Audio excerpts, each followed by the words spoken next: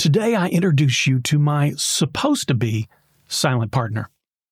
We go further back in human history than we've ever gone before.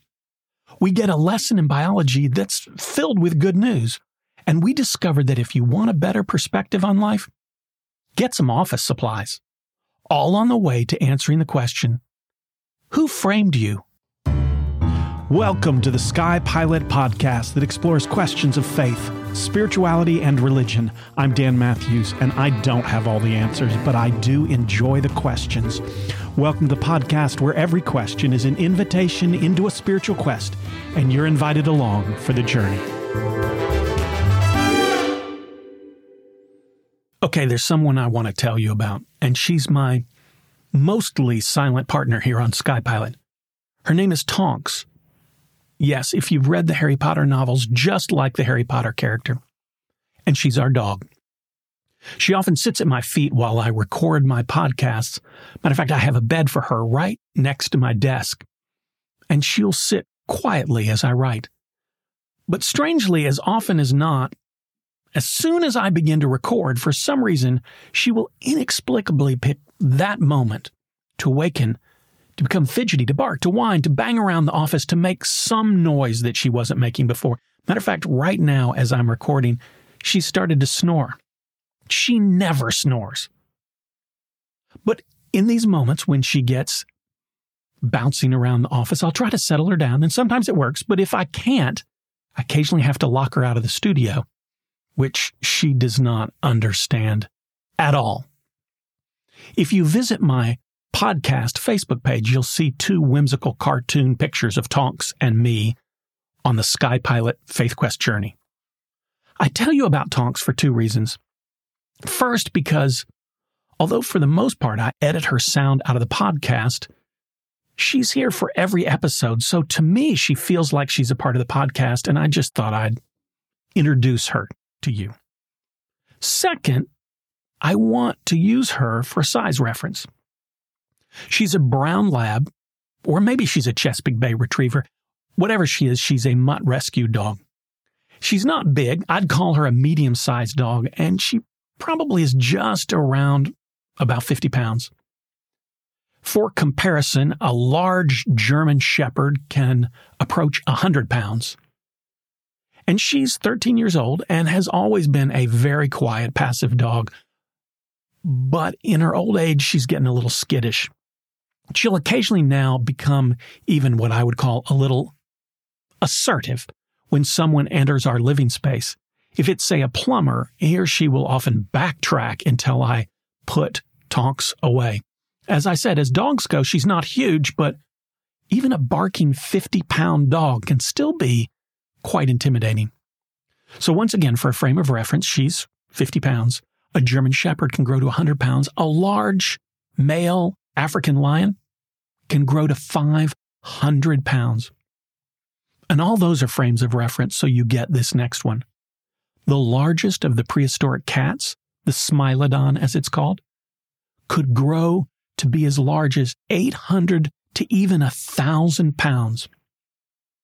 Now, I'm a little over 6 feet tall, and this cat's top of the head would have come up to my chin. I tell you all of this because although the Smilodon doesn't exist anymore, I should tell you, we tend to call this enormous cat a saber-toothed tiger. Anyway, although it doesn't exist anymore, it did live concurrently with our prehistoric ancestors. Now, if you stop to think about our ancestors, they were not near as tall as we are today. And putting that in perspective, you begin to have some sense of the dangerous world in which they lived. If you were one of our ancestors 20,000 years ago and you were out on the savannah collecting berries to eat, and suddenly you heard the grass behind you rustle, there was a high probability that the rustling grass was just the wind. But there was also a high probability that ancestors who immediately allowed their imagination to take them to the worst possible scenario, a 1,000-pound saber-toothed tiger lurking in the grass, well, that ancestor probably lived a lot longer, even though they were wrong the vast majority of time. Caution, to the point of borderline paranoia is, well, it's a pretty useful survival mechanism. As our ancestors tried to survive the dangers of the world around them, it served them well. It allowed them to survive, and it allowed us to be here today. After that experience of the rustling grass on the savannah, we as humans, we don't tell the story later on as, well, I reacted with an abundance of caution. We tell the story to others and ourselves as the day we narrowly escaped being eaten. You could have been to that same place 100 other days and successfully picked berries. Yet this one day, when we hear the grass rustle, we get spooked, and it's that memory our brain chooses to keep. Interestingly, humans have a tendency to weigh negative experiences as being far more important than positive ones. Even when the two events are of equal intensity, we choose to remember, dwell on, stew about that negative event. This is called in psychology the negativity bias. This tendency served us well as a survival mechanism in a world in which there were lots of physical dangers and real threats to survival. But for those of us who live in the modern mechanized world, this tendency towards a negativity bias, well, it does not serve us all that well any longer. We walk through life like we're covered in Velcro, and the things that are most likely to stick to that Velcro are those sticky, negative experiences.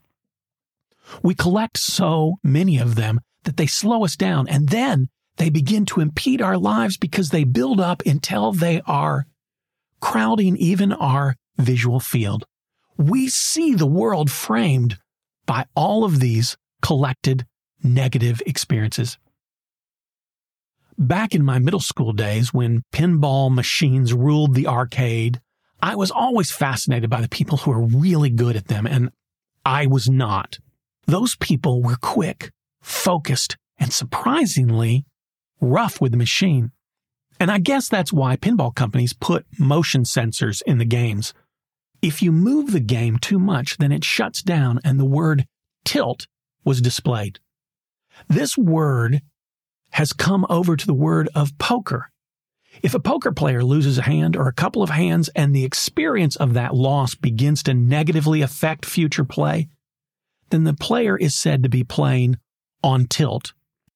At this point, the person becomes too aggressive or too passive or radically switching between the two, which undermines their game, and they're now playing on tilt.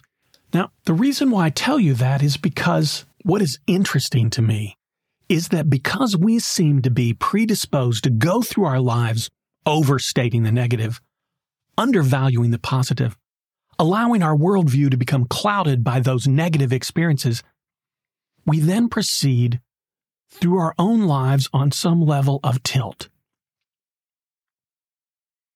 A number of years ago, a friend of mine told me a story about a conversation he had with his middle school age son. His son asked him about how a baby is conceived. Now, he wasn't interested in the sex part. He literally wanted to know about the biology of an egg getting fertilized and how that works. So his father told him about tens of millions of sperm swimming to find that egg, and eventually one does. His son paused for a moment and said, "Tens of millions? Mm-hmm. Just one egg? Mm-hmm. Just one of those tens of millions fertilizes the egg? Yep." Suddenly, his son jumped up out of his chair, threw his arms up over his head, and yelled, "I won!" Then he paused for a moment, got thoughtful, and then yelled, "We all won!"